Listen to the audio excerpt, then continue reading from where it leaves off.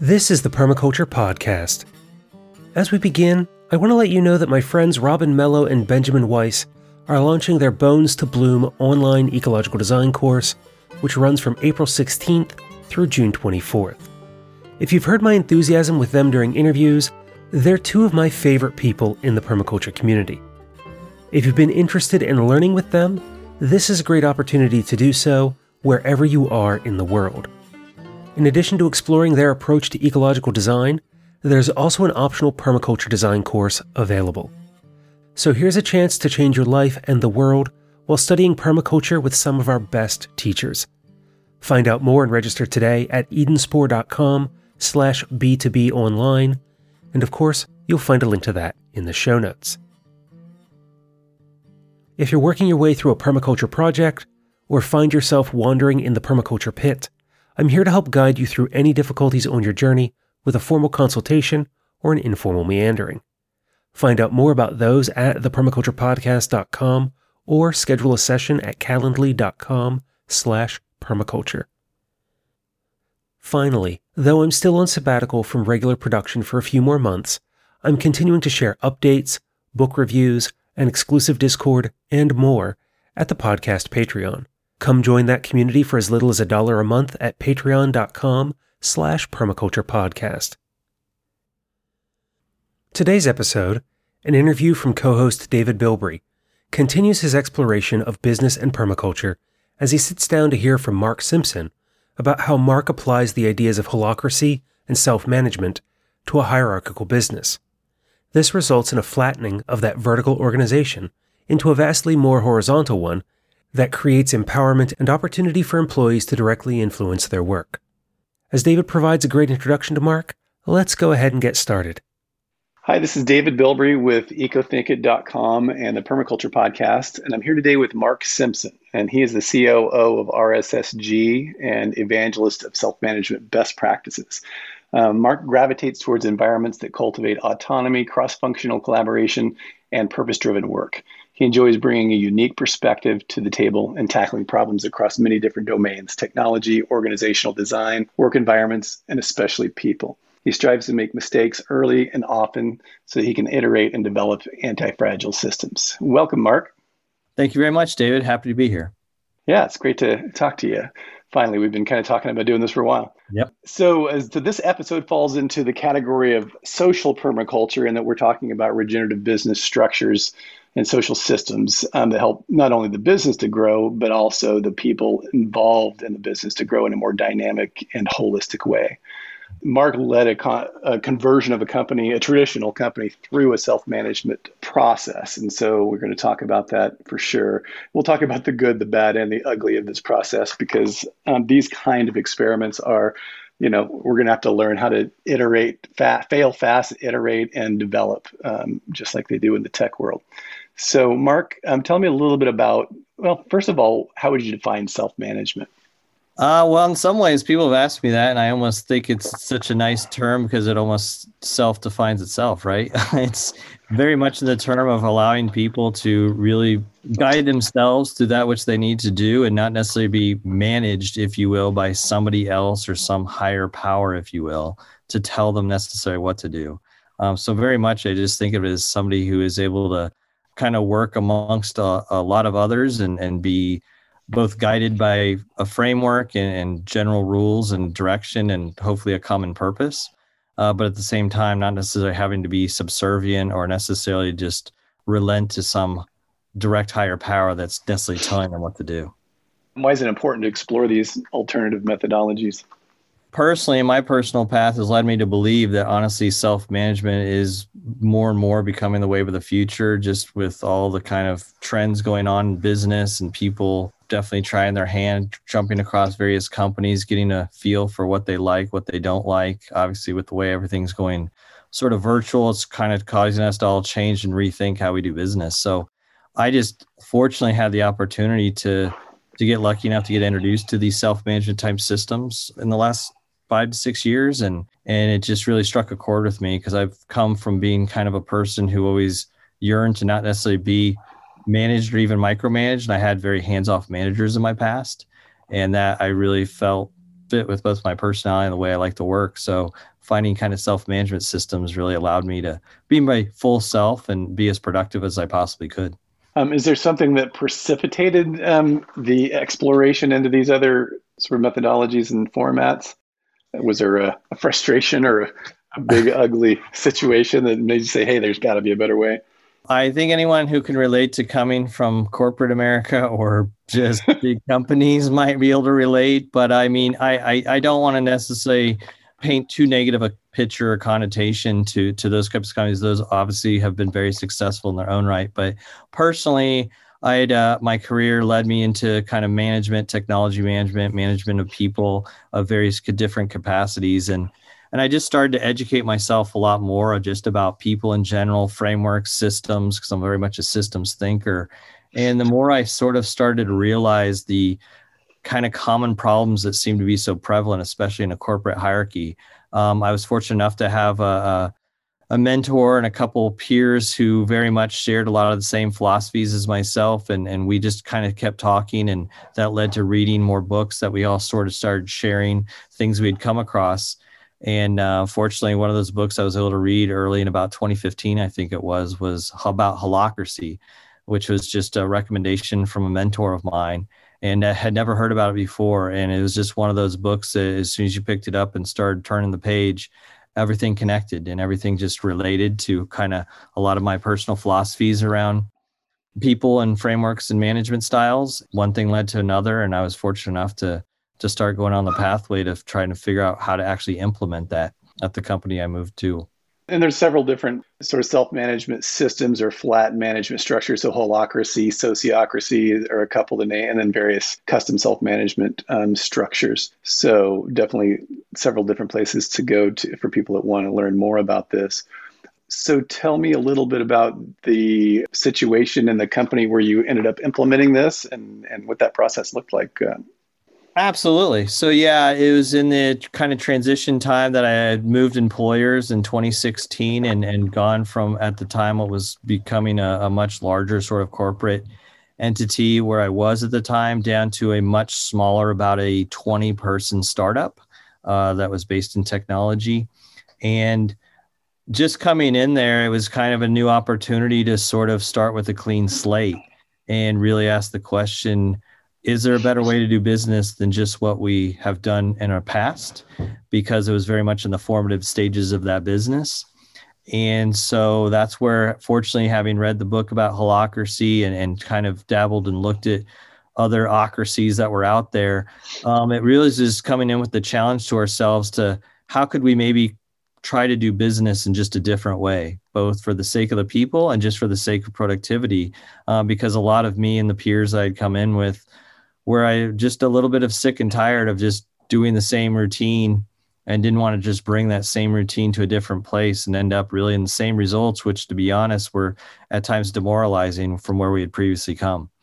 Mm-hmm. So with that opportunity, we were fortunately able to work with the leadership at that small startup to at least get an opportunity to delve a little deeper by going to some formal training and learning more, not just what the system was, but how to actually implement the system.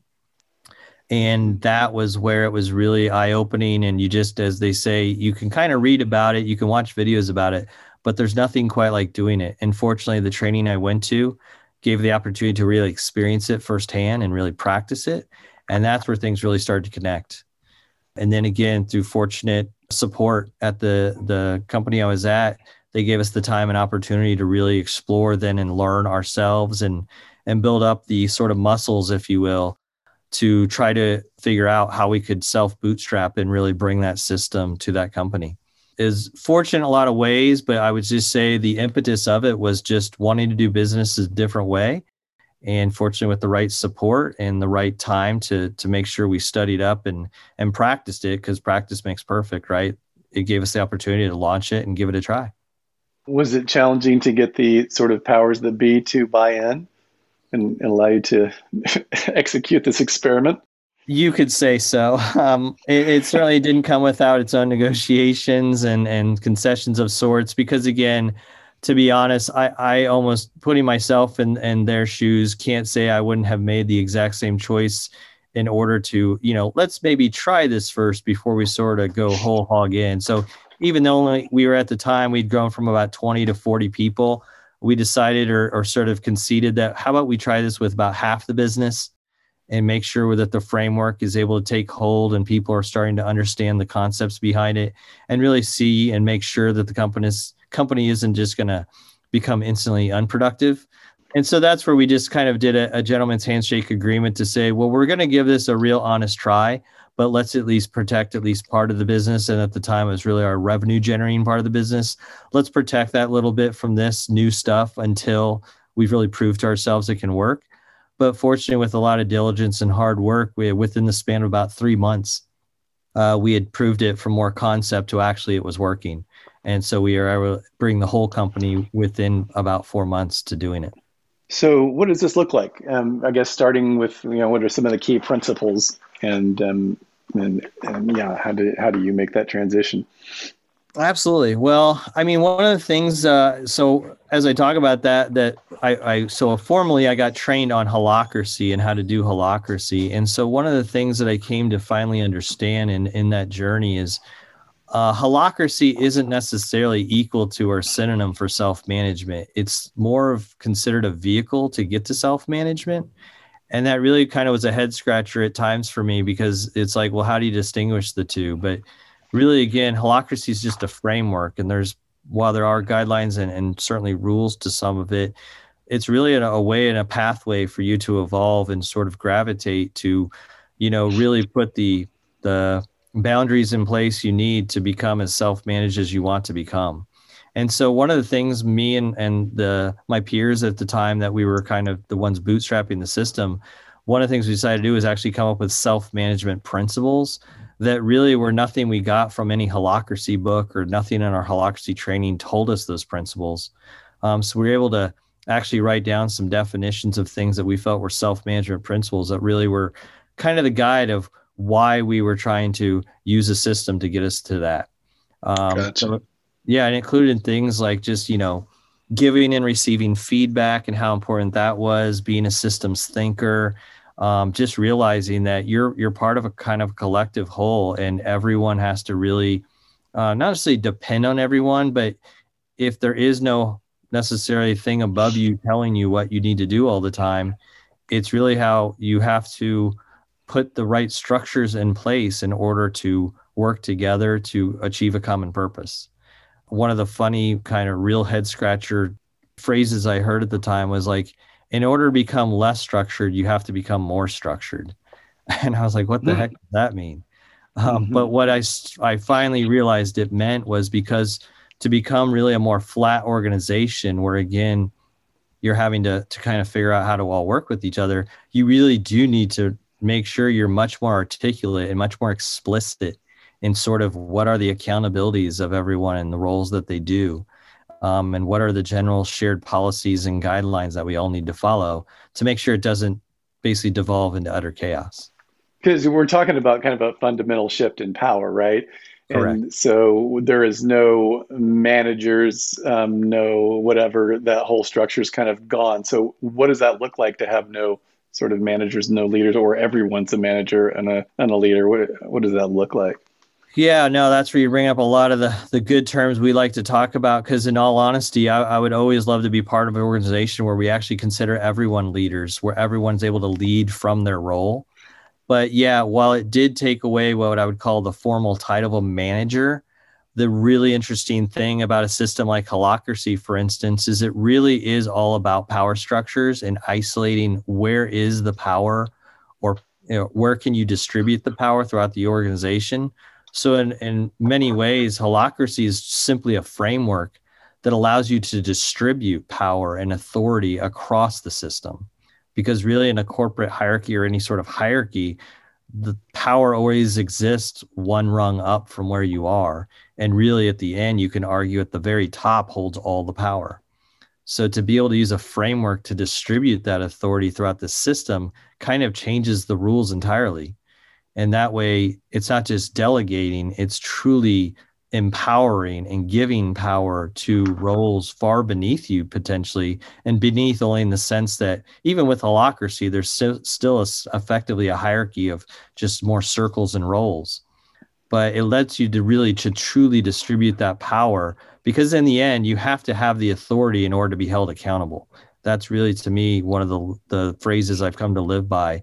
Please don't give me the accountability without the authority, because otherwise that's like a prison.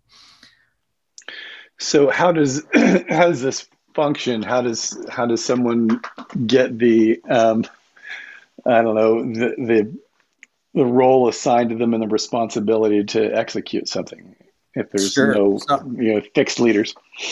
yeah, well, and obviously I can speak to how it is in holacracy, since that's what I practice. That most of the process that occurs within holacracy for kind of distributing that power is they have these things called circles, which really people equate to teams. And for each one of those circles or teams, you have effectively a lead of that circle. And so each circle and each role within that circle has the ability to kind of be delegated certain ownership of what they call domains or property, which in many ways means you have the complete power and authority over those domains to make whatever decisions you need to make. So that could include anything from like a financial domain of like money and budget of the business, to things as simple as like curriculum for a training class. So again, it allows people through an explicit way of defining roles and accountabilities, domains, and all those types of things for everyone to have really a shared context, if you will. And we used a software to track kind of all of this information within holacracy. So at any given point, every single member of the business could go back and always look at any given time as to who was in what role, what accountabilities they had of those roles, and what power or authority they had. And you could even do assessments to figure out, did you have authority to do what you're wanting to do? So again, just a complete change in how honestly I'd ever learned into business or ever reacted at any other company I'd been.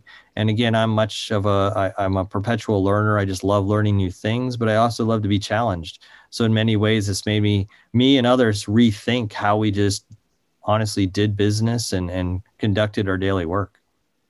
So how does this start? You're looking for challenges, problems, things in the business that need attention? Like where's the process begin?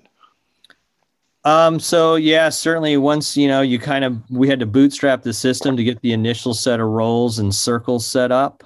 And really one of the things or terminologies that they use is just like you brought up, tensions. It's really just to acknowledge everyone in the system is a sensor. So as people work within the business and things come up, which pretty much happens every day, people begin to articulate like a tension of, well, I have a feeling that what I'm doing right now, there's a better way to do that, or there's a better way for our team to do that. And so by writing down those tensions and keeping track, and that's one of the things I learned very well to do, is write everything down as it's happening. You can then bring those tensions to various types of meetings that are within the framework that you can use. And some of those tensions might be more focused on how you're doing the work. So that's where you can talk with your peers and other team members about ways you could optimize that. And other times you realize you even have a gap in your framework or in your structure. And so you can go to certain meetings where you can either add new roles, new accountabilities, delegate certain authorities based on what's actually happening and not what you're theorizing might happen. So that's, again, a whole different way of having the business organically change while things are coming up or as things come up is such a new, honestly, agile way to work than to have to wait and do restructures every 3 or 4 years and have the entire business change and politics ensue and backstabbings occur. It's just such a new, fresh, organic way. And the most impressive part about it is it gives everyone in the business a voice, because really with the methodologies and the meeting structures, everyone who plays a role in those circles has an opportunity to have their input heard and to offer their input as to how the changes should take place. But it's by no means a consensus building exercise. It very much has rules in place for who actually has the ability to make proposals and who has the ability to object to that.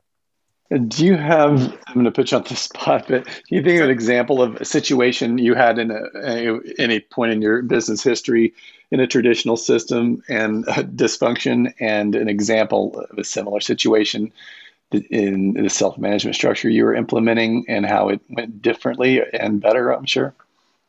Yeah, well, I can think of one immediately because I think for in a certainly a hierarchy world, and funny enough, with my current role as COO, I've been in previous companies where obviously when a C-level typically leaves, who again typically held quite a bit of power and had influence over a lot of different teams, that gap, if it's left unfilled, can cause pretty big problems or pretty big bottlenecks where the company could even be stifled from making progress, right? Mm-hmm. Um, and one of the certainly not planned circumstances that occurred at the company I was at once we were practicing holacracy is we actually did have a C level, a COO, actually leave the company while we were practicing holacracy. And to be honest, it was a bit of a head scratcher because that role, actually, there was a role within our system called COO that had a lot of that authority. One would think, well, what are we going to do that has a lot of authority, and what are we going to do with all that? But because of the framework and the way that holacracy allows you to back again distribute that authority, we were actually to make use of the framework, and actually, rather than reinstall a new person into that role, we in fact refactored all of those authorities out to different roles. So rather than backfilling in a physical sense that person and hiring a new person immediately to backfill that role, we actually took that role away, redistributed its authorities or its power to other roles in the system, and actually were able to act for about 6 months in the business without really losing a step. All the things that were happening with that COO there were still happening after the COO left. And we were able to really kind of prove out the power of the system, and the distribution of authority really does work. For Mm-hmm. other reasons, then after that, the company then decided to hire a new COO. And funny enough, that was left with another head scratcher. Should we reignite that role and give it back all its responsibilities? And funny enough, they chose to not do that. They did create a new COO role, but with much different accountabilities at the time. So I think that just shows a good kind of example between the two worlds of how I can't even begin to think of a way in which you would emulate that which happened in holacracy within the corporate entity that I had always known in my past. Mm-hmm. Well, one of the things that makes me think of is just that, this is one of the major principles of permaculture is resilience, building resilience into a system. Having multiple, elements in a system that can perform, similar roles. So if you lose connection in one part of the system, another part of the system sort of fills in. So in this context, you had this person that had all of this, very specific knowledge and responsibility, and I'm going to guess distributing it across multiple people, the job may have been being done better, but also, it's a lot more resilient because it's spread across more people. So if other things change, then the system is able to absorb the, impact, if you will, much more effectively. So I really like that Absolutely.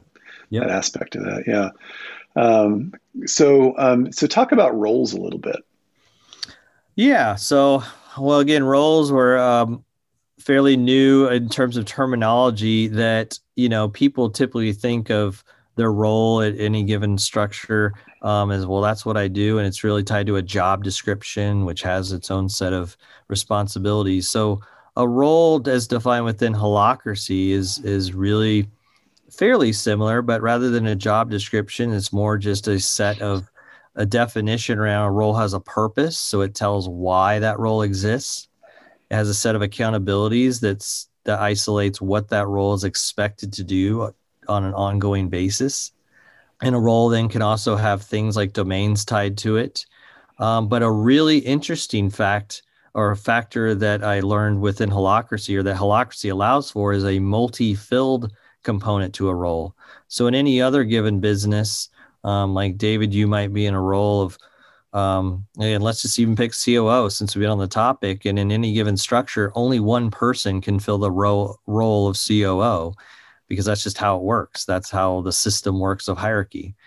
But you could have a COO role in Holacracy, for example, but actually fill it with 2 people or 4 people or however many people you want, which that's a complete flip on its head, if you will, of how you could do business. So you can have people temporarily in a role for just a short period of time, or you could have people there for a long period of time. You can have a single person role. So it's just all sorts of ways to now really change and dynamically allocate resources as necessary. And again, a role in and of itself is really just it's a kind of structure, if you will, that you can kind of float people in and out of. You can create new roles, you can destroy roles, you can change roles. So it's very fluid. And it's so really just, it's just, if you will, sort of the cells, if there's an analogy of cells and organs and how they all come together to make a whole system or body, you can think of it very organically like that. But the role isn't defined necessarily by the person. And that's the other part that I really actually came to enjoy once I finally understood what it meant, that a role isn't defined by a person because, again, multiple people could fill a role or nobody could fill a role. But a role in and of itself is really just a structure for those components that I identified. So let's use the COO position that was the roles were divided up. Can you break that down? What was that person doing, and then how many roles was it broken into, and what were they? Sure. Well, if I remember correctly on just some of the accountabilities and even the domains, I remember one of the biggest domains was actually the kind of fiscal control domain, or the budget, if you will. So that role had pretty much huge amount of oversight on how the company could spend money and what it could spend money on and things like that. It also at the time had a lot of localized knowledge and kind of strategic knowledge of a lot of sort of various partnerships the company had at the time, and some of just the domain knowledge. So therefore, a lot of the kind of the big decisions that could be made in terms of, can we create a new partnership with external parties? It had that ability to influence those decisions. And then it even had, I think, sort of some people related kind of functionalities in terms of making decisions around what our office hours were and what our policies were from a kind of people standpoint for various things.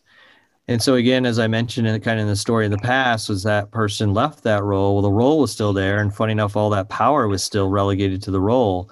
But rather than refilling that role with like 3 different people or even a person, what happened was each of those domains I mentioned were basically reallocated. And at the time, it was decided to reallocate to 3 different roles. So the fiscal control domain was actually given over to a more kind of financial, if you will, like a sort of more like a CFO at the time or a financial director, but there was a role that was much more about sort of the accounting of things.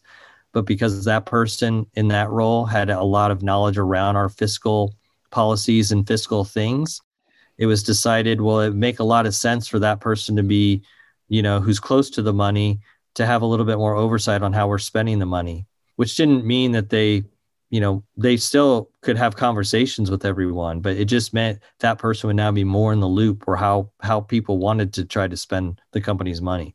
So that actually added a lot of value because it caused more communication with the person who was very close to actually accounting for the money. The domain knowledge then moved over to a different role that was closer to the operational segment of the business. And that was able to give sort of the person who was in a leadership role on that side a little bit more authority than they'd had before. And then I myself at the time was in a leadership position for sort of the more people side of the business. So I actually got delegated most of the things around like office hours, attendance policies, and a lot of the sort of people related domains, if you will. And so I was able to help sort of evolve more of those things in a faster way because I now had more authority to have a voice around that. So we're talking about roles. You mentioned domains. So do you want to define that a little bit in this context? Yeah, I think a domain is probably easiest to be defined more with an analogy. So if you think of a domain like a property, like let's say your house, you have the ability, once you have a domain delegated to you, to really treat it as your property. So much like I could give you a key, David, and say, David, I delegate the authority for you to be able to come into my house whenever you want. That's like me passing you the key to my house and saying, basically treat my property as your property. But since it's my house, I have that authority over that property to say who can enter, who has to ask me to enter, and even restrict people who can't enter. So it's very much analogous to that sort of that premise, in that it's really treated as a property. And so then therefore it gives very clear indication to everyone else in the system. If you want to touch this property and it is owned by a very specific either role or even a circle, which can contain many roles, you have to, at least in order to use that property, go talk to or have some conversation with the owner of that domain so that the system can work. That goes back again to having more of a shared context and everyone being able to work together. You have to at least have communication then and have some sort of order through which to communicate. Can you give me an example? Well, kind of back to the reusing ones I've talked about, that fiscal control at the time, being a startup, we wanted to be very sort of budget conscious of what the money we were spending, where it was going. So that fiscal control budget or fiscal control was really the domain, that the way it was articulated. But basically what it meant was, if you wanted to purchase something, any role wanted to purchase anything in the whole business, even at the time, the CEO role, they actually had to go to the financial role to basically ask for permission. And you can probably, everyone listening to this, wonder, well, how long does that last? If I have to like go buy a pencil, you mean I have to go get approval? And so very quickly, that's what's cool about the system. Until you are able to put sort of policies in place to maybe give a little more guidance for what the rules are, again, you can treat it like your property. So very quickly, they didn't have clarity as to, well, what do I need to ask for?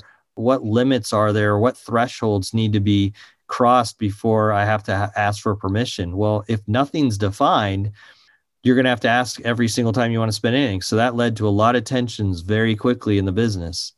But what was very nice is that, again, through the system and through the framework, the person with that domain had the ability to set policies in place to say, listen, I'm not here to control every dollar and cent that we spend. So for any purchase under like $100 or $500, and that could be manipulated at any time by that owner, they were able to set policies in place that allowed people to have more guidance onto when was an appropriate time to ask based on how much they were trying to spend, and otherwise what they were pretty much approved already to spend. And you have to remember, it wasn't like everyone in the business was trying to abuse the finances and just spend money to spend money. But what it really was able to do is help the business now more throttle and organically grow. What are its thresholds and why are the thresholds the way they are? But by putting the people closest to the work and the people closest at the time to the finances, you would think the person who's then watching our books and understanding where our money is can now even do their job better as they understand how people are spending, and even give them better ability to forecast or understand where maybe we need to consider allocating more money in the future for future budgets, because they now have more proximity to how money's being spent. Can you talk about the governance process? So what does this look like? You found that you find attention, maybe you sort of define roles and separate those accountabilities out. What does that whole process look like? How often do you connect as a group, et cetera? Sure. Well, so being a framework, again, Holacracy is actually very flexible and doesn't even tell you exactly how often or when you need to do things. So you very much can make your own cadence model up of how often you do governance meetings. In our practice, what we realized is when we first started the system, it made sense to have governance meetings much more frequently, because there tended to be a lot of, let's say, entropy in the system that you needed to work through until you could find an equilibrium. And then we kind of changed to more maybe once a month or once every couple weeks meetings. But what the system really looks like is, again, there's actually a pretty well-defined process in Holacracy for how governance meetings are structured. In a very basic sense, people bring to that meeting their tensions. And effectively, a governance meeting means your tension has led you to believe you have a new proposal for a change to the structure of the system. Really, governance is mostly a structure, or it's a synonym for structure within Holacracy. And so it means you're basically wanting to either change or adapt some existing role or possibly create a role, change the accountability on a role, but it has everything to do with manipulating the basic components of roles and their subcomponents, which, again, that could change entirely the basis of the function of the role or even eliminate a role. So there needs to be really some structure, if you will, to that process, and make sure that the people have a voice that can object if it's going to cause harm to the business. And there's actually even a sort of test, if you will, of questions that are asked during that process to basically just have stop guards in place to make sure people aren't just whimsically wiping roles off of the structure, out of the structure, and causing undue harm, if you will. So it's, again, I don't want to say very democratic, because it doesn't just, you actually have to have the ability to prove how you have, you can show how it would cause harm to the system in order for your objection really to work. It sounds complicated. It definitely takes a little bit of training. It takes, I think, seeing it in action for it to make sense. But again, fortunately, by doing this and working through just meeting after meeting and training people and coaching people, we had people who, honestly, I would say would ever be afraid to speak and ever even propose a change, to be able to come to a meeting with an actual intention, make a proposal, and get that passed within the span of minutes. And you can honestly see the relief in both their eyes and just their shoulders. They would really, their whole body would just go from a tense situation to I feel relieved, and I now feel I got my tension resolved. And that was just an awesome feeling to be able to see anybody in the business have that opportunity. Well, and what's interesting about that is people, so it's one thing to find a problem and complain about it, right? But in this context, you actually have the power to bring it to the forefront and have something actually change in the company, whereas sometimes in the traditional model, that really doesn't happen. So you have to be able to articulate the problem and propose solutions, which I would imagine in some cases really fostered some relatively intense personal development to be able to articulate things right that way, right? Absolutely. And that has actually become one of my favorite things, and probably one of my best skills I grew out of doing Holacracy through a lot of coaching, because being a little bit more trained in the system, I had the opportunity to coach a lot of people, and a lot of people would bring their tensions to me for just some guidance on how they could work within the system to solve them. And I began to realize very quickly, fundamentally, most people, and I would say even outside of Holacracy, because I'm still dealing with it, not doing Holacracy anymore, people fundamentally have a hard time actually articulating their problems or their tensions. And it actually does take some, I would say, methods to really extract the fundamental, what is the problem, and be able to clearly articulate that. That's as much of a learned skill, and that takes practice. It's not necessarily obvious.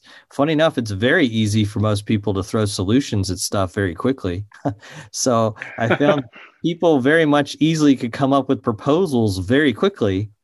But when asked why they were wanting to propose that, or what the problem that led to that was, it became a little trickier. And in fact, most of the coaching I spent with people was actually helping them untangle what really sometimes was multiple problems, but they were balling them up into a single tension. But in reality, they had multiple tensions all kind of combined together. And by simplifying that and really outlining what the problems all were, it became much easier to tackle one by one and see the dependencies if there were any. Brilliant, right? That's a great, I mean, you can think about situations in your personal life where you're balling up several different emotional reactions and past experiences and stuff into something that doesn't necessarily warrant all that baggage. But if you're not aware that that baggage is there, then it's not necessarily all related. Then your life is a lot more difficult, right? So just getting clarity on what is the problem and what is actually affecting it and what's not, so that we can look at a solution, right? Because if you don't know what it is even, then you're really stuck. So that sounds like really essential life skills. So not only are you doing something to help develop this company, but each of these employees are developing their skills that are going to serve them wherever they go in the future, right? So you're building resilience in the company, but you're also building resilience in all of the employees.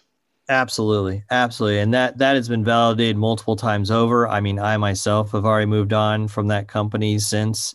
and taken really all the skills I built up there, and many others did as well. So that's where I feel lucky enough that as much as Holacracy has its own sort of rules in place and systems in place, it really does require you more on the self-management front to understand how to work, with the power and authority that you do, and build up these sort of systems of organization, and how to articulate things explicitly, how to be more clear, how to ask for help, how to give feedback. I mean, these are all skills that over time, the more you become aware of how important they are, the more it really helps facilitate you to do that, because the more you do it, the more successful you can be in your roles. Those are skills that carry with you into any structure or any framework, not just Holacracy.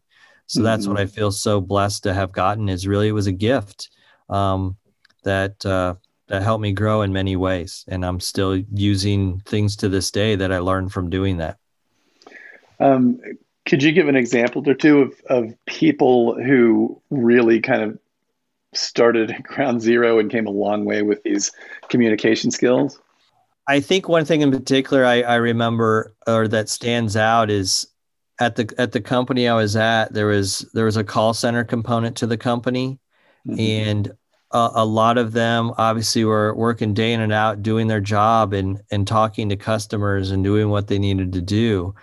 But I think had been used to a world in previous lives and even early in their life at the company before we'd moved to Holacracy, where they very much were told and understood to follow processes and follow sort of prescripted ways in which to do their jobs, even though they didn't necessarily always agree with those ways, because that's just what they were told to do and how they operated.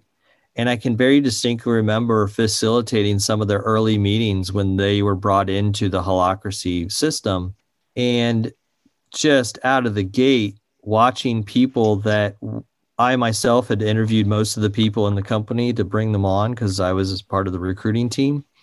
And, I'd watch them from really being on the floor and really only talking to customers when they had to, but not having much of a voice for how to change the system, to you just give them the opportunity and open the floor up for them to share their feedback. And all it took was really one to break the ice. And I distinctly remember being in a meeting where one tension led to more tensions, led to everyone really lighting the place up in a good way, because you were finally starting to hear from the people who were actually closest to doing the work, really give ideas and put forth ideas that they had always had in their head. They just didn't have the outlet or didn't have the pathway to express it.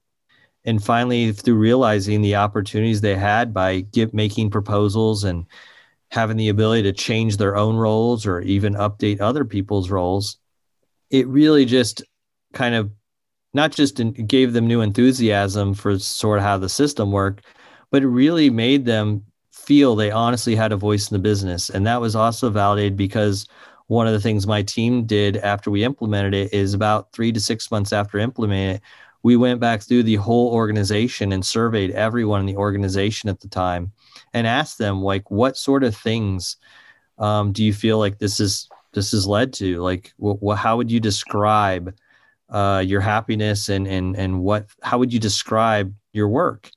And overwhelmingly, one of the responses we got back is people kept saying they felt like they had a voice in the company.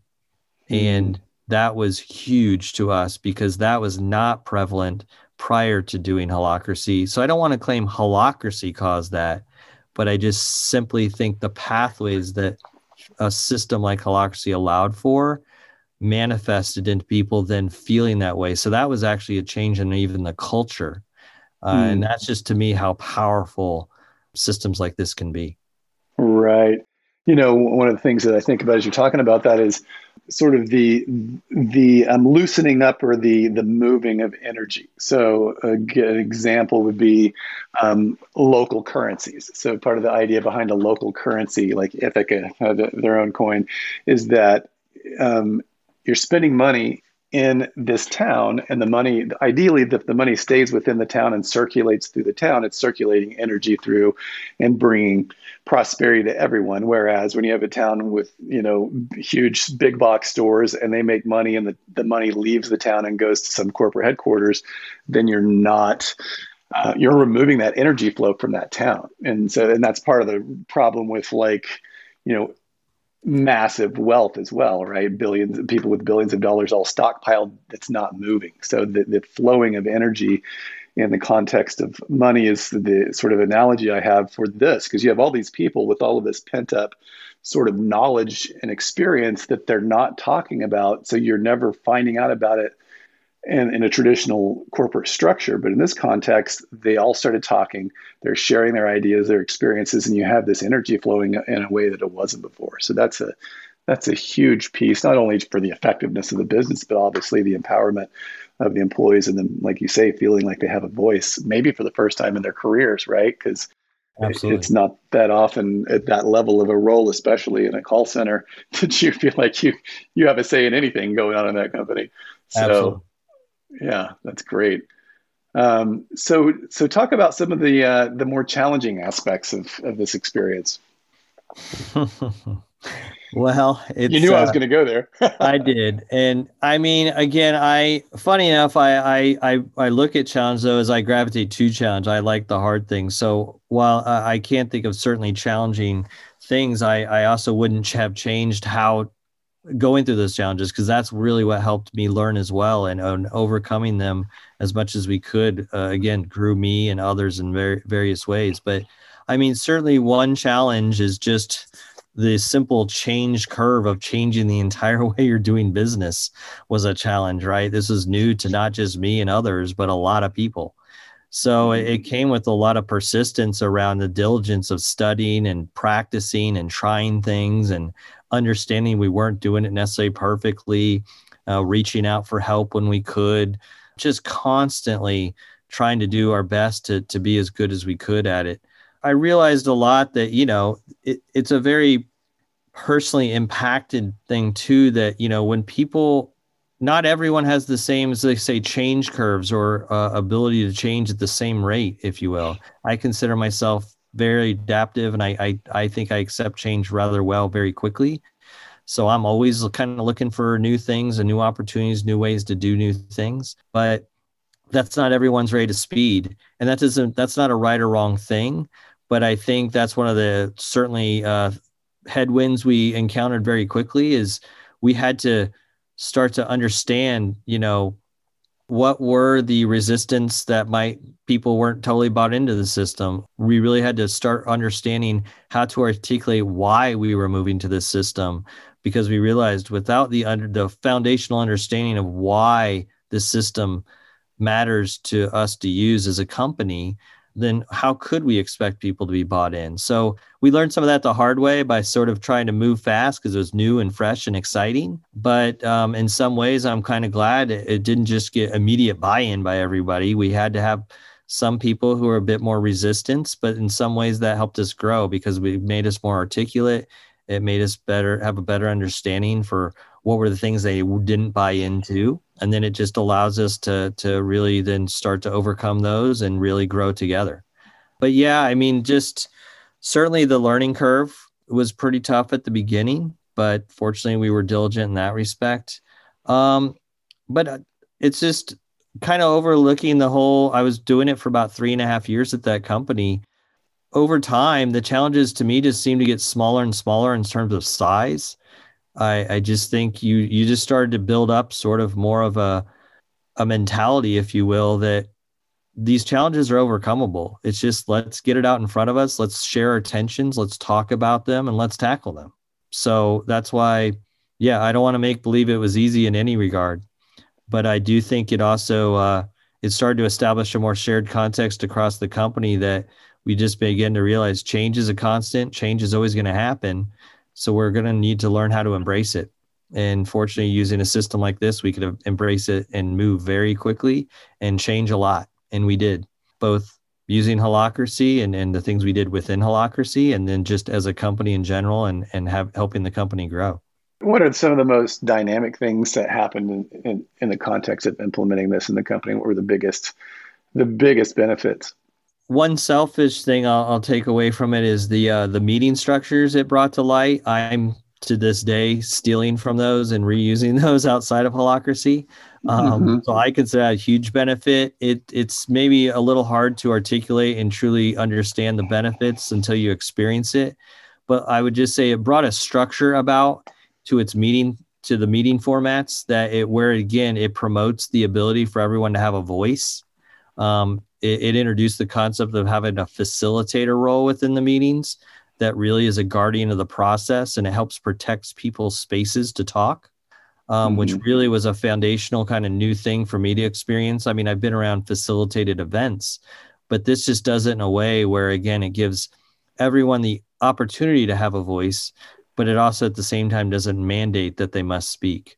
So I just found the structured format of the meetings to be a huge benefit. And honestly, as we had learned in our training, we were told that's probably one of the most immediate things you'll see whenever you start this system is everyone's going to react to the meetings because it's very in your face and very upfront. But I would say after we started doing that, and easily within the first couple months, we practically didn't hear a single negative review about the meetings. Everyone fell in love with them and really felt like, how come we're not doing all of our meetings this way? Because they're simply so productive and they allow you to end the meeting as soon as you need to. There's no necessarily formality around how long it has to go. It ends as soon as you're out of agenda topics. So that's something I'm always going to take away. And honestly, it's almost hard to articulate, but just working in a system like this, and again, gravitating to a more self-managed world, it honestly just changes the way you think. I know that sounds very profound, but it's just where I've begun to understand personally about myself, the way I now think about how I factor work. I'm able to almost literally carve up in my head, well, do I care about that in the role that I'm in? Do I have the right authority that I need to perform the actions I want to do? I mean, those are not questions I asked myself back when I was working in a corporate hierarchy. I mean, that was just foreign to me. That's not how I processed work or processed things to do. But now that became more of a just how I think. And because I had the context and frame of reference around things like roles and accountabilities, it really gave me new opportunity and new vocabulary to even talk and ask myself questions that I hadn't done before. So that's stuff that, again, sticks with you and really has changed the way I do think. And I've also become much better at organizing and documenting sort of things, getting it out of my head as soon as possible and documenting that. That's another kind of behavior that I learned very well by doing Holacracy. That was more tied to like getting things done system, which is closely affiliated with Holacracy. So I've taken a lot of those personal skills as well and continue to use that throughout the rest of my career. Now, as far as the sort of key metrics that companies normally look at, revenue, profitability, et cetera, how did this affect that? Honestly, I wouldn't say it affected it much, but it did give the promotion of really having an established place to discuss metrics. So again, back to those meeting structures I was talking about, there are areas in the meeting, literally agenda of the meeting, that you explicitly talk about metrics, but there's absolutely no definition within Holacracy around what metrics you need to have, how they're formatted, how many you can have. It's a framework. So you can really have as many or as few as you want. And so I think that, again, leaves it up to the business to decide what's right for it and what makes sense. You can have those at both a team level, at a role level. You can really establish them however you want. But again, I begin to understand, and now I still make use to this day of how does it make sense to formulate metrics at both an individual and team level, and how do you expose those in a way that can help motivate and inspire both individuals and the team to move towards a common purpose.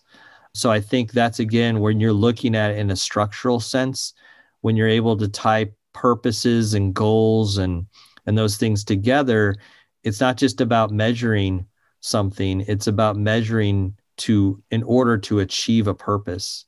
That's helped give, again, a nice model or framework in which to understand, why we're even measuring something. So if you're a leader of a company, or I'm a leader of a company, what would you say to me as to why I would want to take up a self-management structure? It's time to get with the times. I think, again, I don't want to give really the impression that it's something you have to do or you need to do. I honestly think it is a very personal decision for a leader of a company. I think that leader of the company needs to really understand what they are trying to accomplish, both as a company and certainly what they're trying to form within the people of the company. Again, this will have a side effect where it very much will impact the culture of the company and what you're looking to do. And I think in this sense, I was lucky enough to work with a leadership team that very much believed in the empowerment of people and wanted people to have a voice and to be heard and to have an impact on how the operation of the business was going and help it grow.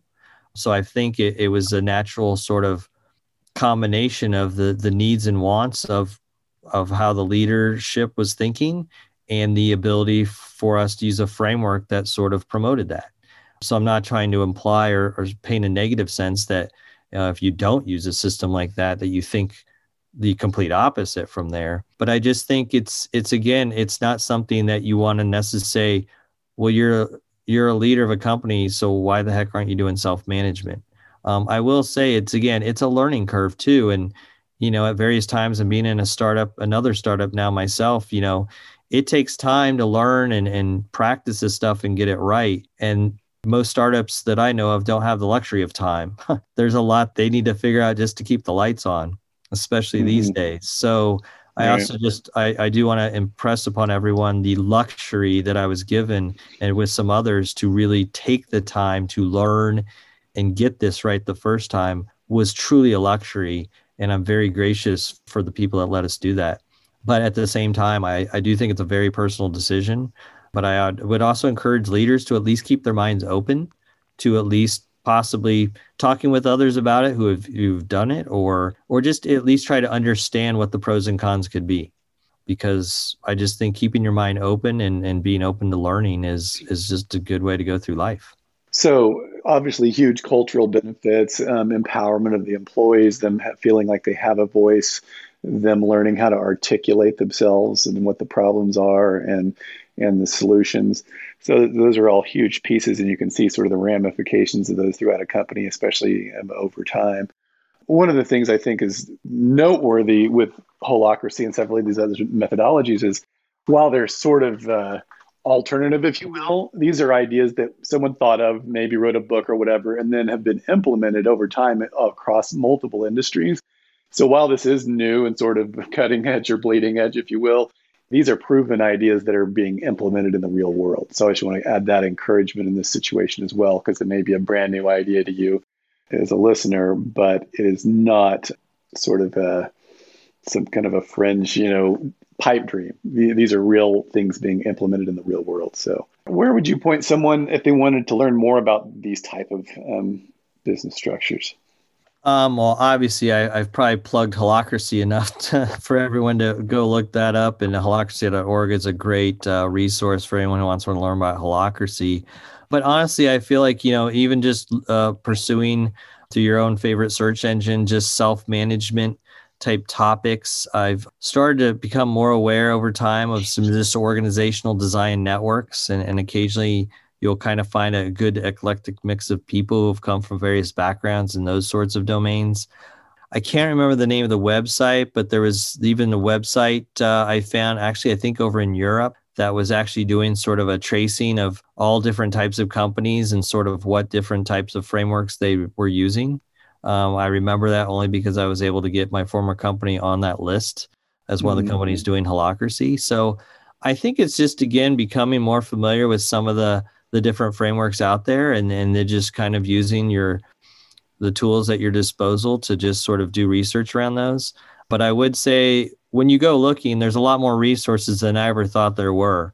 And certainly nowadays, I mean, I'm talking about, I did this back in like really 2016, 2017. So now about 4 to 5 years later, there's far more resources than I even had at my disposal at the time. So, and at the same time, I'd very much encourage listeners here. I would love to talk to anyone who's interested and point them. I've very many times sent people links to YouTube videos, TED Talks, books that I've just gravitated to over time And I always love learning from people as well, other resources that have helped them. And so we'll put some of those links in the show notes. I'll get some of those from you afterwards, YouTube Sure. videos, maybe other books, whatever.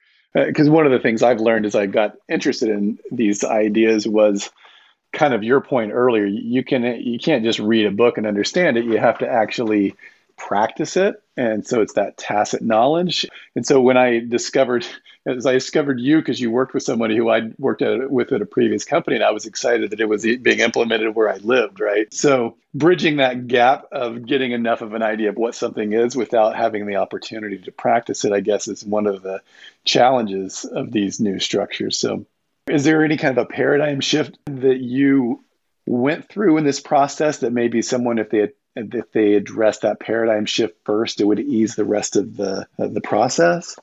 And if you don't have an idea, I have some thoughts on that as well. So I'm giving you a question you don't have to answer. It's a pretty deep question. No, yeah, maybe if you want to throw me some ideas, it might kick Well, some. so frameworks of reality, I guess, worldviews are part of what helps people to see and hear or not. I'll give you my personal example. In 2011, someone showed me a YouTube video of Jeff Lawton, who's a permaculture guy, and the whole idea of whole systems, sort of agricultural design, just like blew my mind. And I immediately started thinking about how do these regenerative, sort of resilient ideas apply to business and governance and that kind of thing. So that's kind of the direction I've ended up going more with it.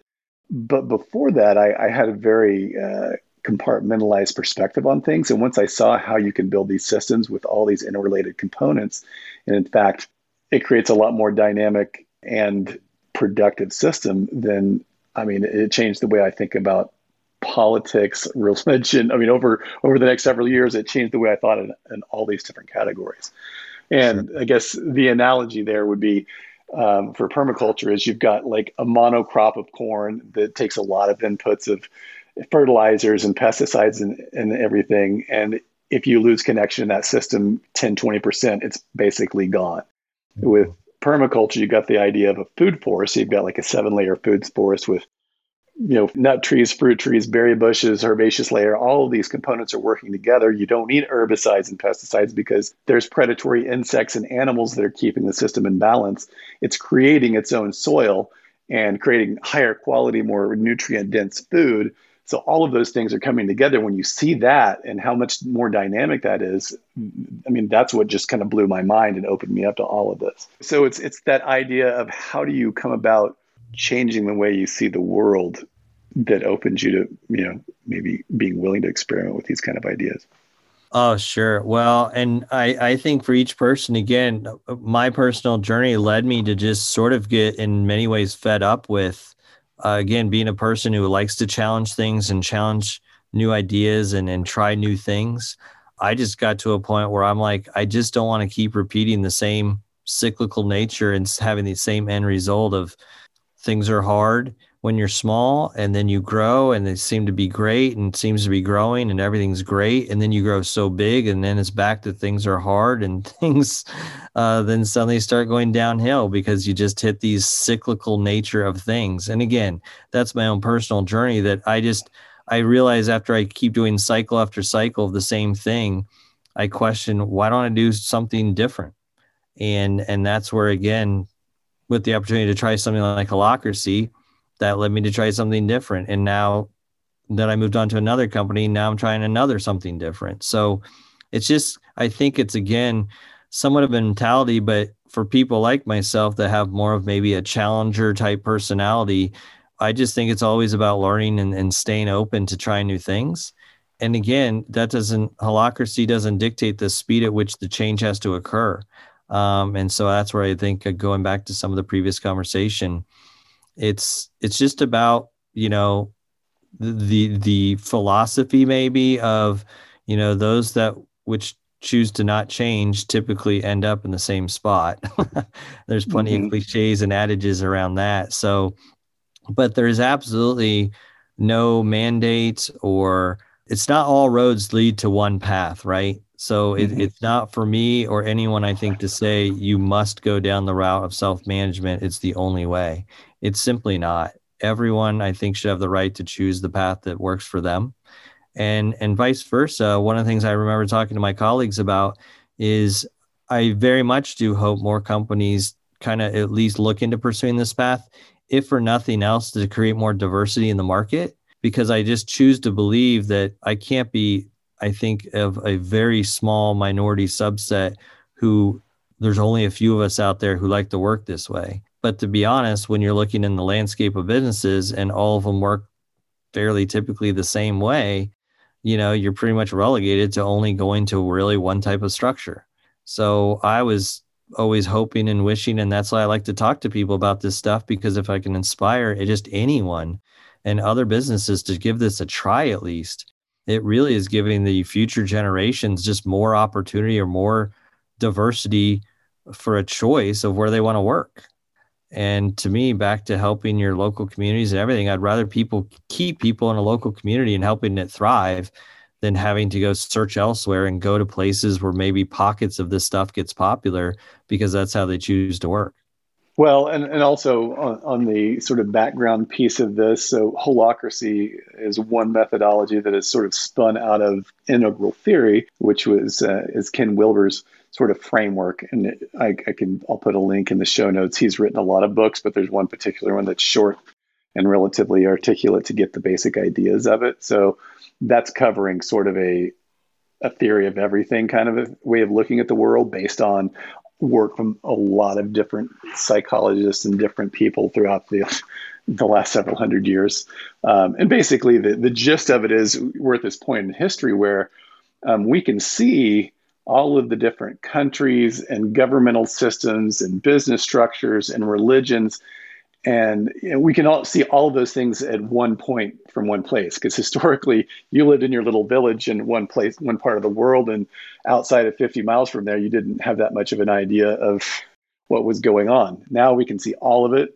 And so that gives perspective that we didn't have before. So that's kind of a really quick blip for learning more about integral theory, because it will lead to affecting all kinds of different aspects of how you see the world, and then ultimately how you act in the world. So, well, thanks, Mark. I really appreciate you taking the time to talk about this. This has been fun. Any final thoughts that you want to leave with us? Thank you, David. I really appreciate the opportunity, and I hope this has been both enlightening and entertaining to your listeners. And I would encourage just everyone to, if nothing else, expose yourself to new things, give new things a try, whether that's Holacracy or any of the ocracies, or just, again, if nothing else, open your mind to new ideas and explore and see what works best for you and your business. But I just wish everyone the best of luck and happy and healthiest of times right now, and onward and upward. And that was David Bilbrey and Mark Simpson. Mark doesn't have his own website, but if you'd like to get in touch with him, send me an email and I can connect you. If you'd like to find out more about holacracy and self-management, I've included a number of resources in the show notes to explore this further.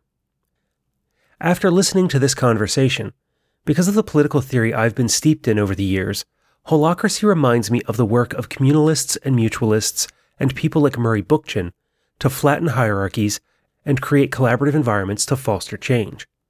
That we can come together around a problem and create dynamic structures with guiding rules and principles that get us from an idea to a goal. But that's just my initial read on this. Have you worked with holacracy or self-management in your business or personal practices? Do you have some specific resources that you would recommend? Let me know. Email show@thepermaculturepodcast.com, call 717-827-6266, or write Scott Mann, 210 East Fairfax Street, number 300, Falls Church, Virginia, 22046. Until the next time, spend each day taking care of Earth, yourself, and each other.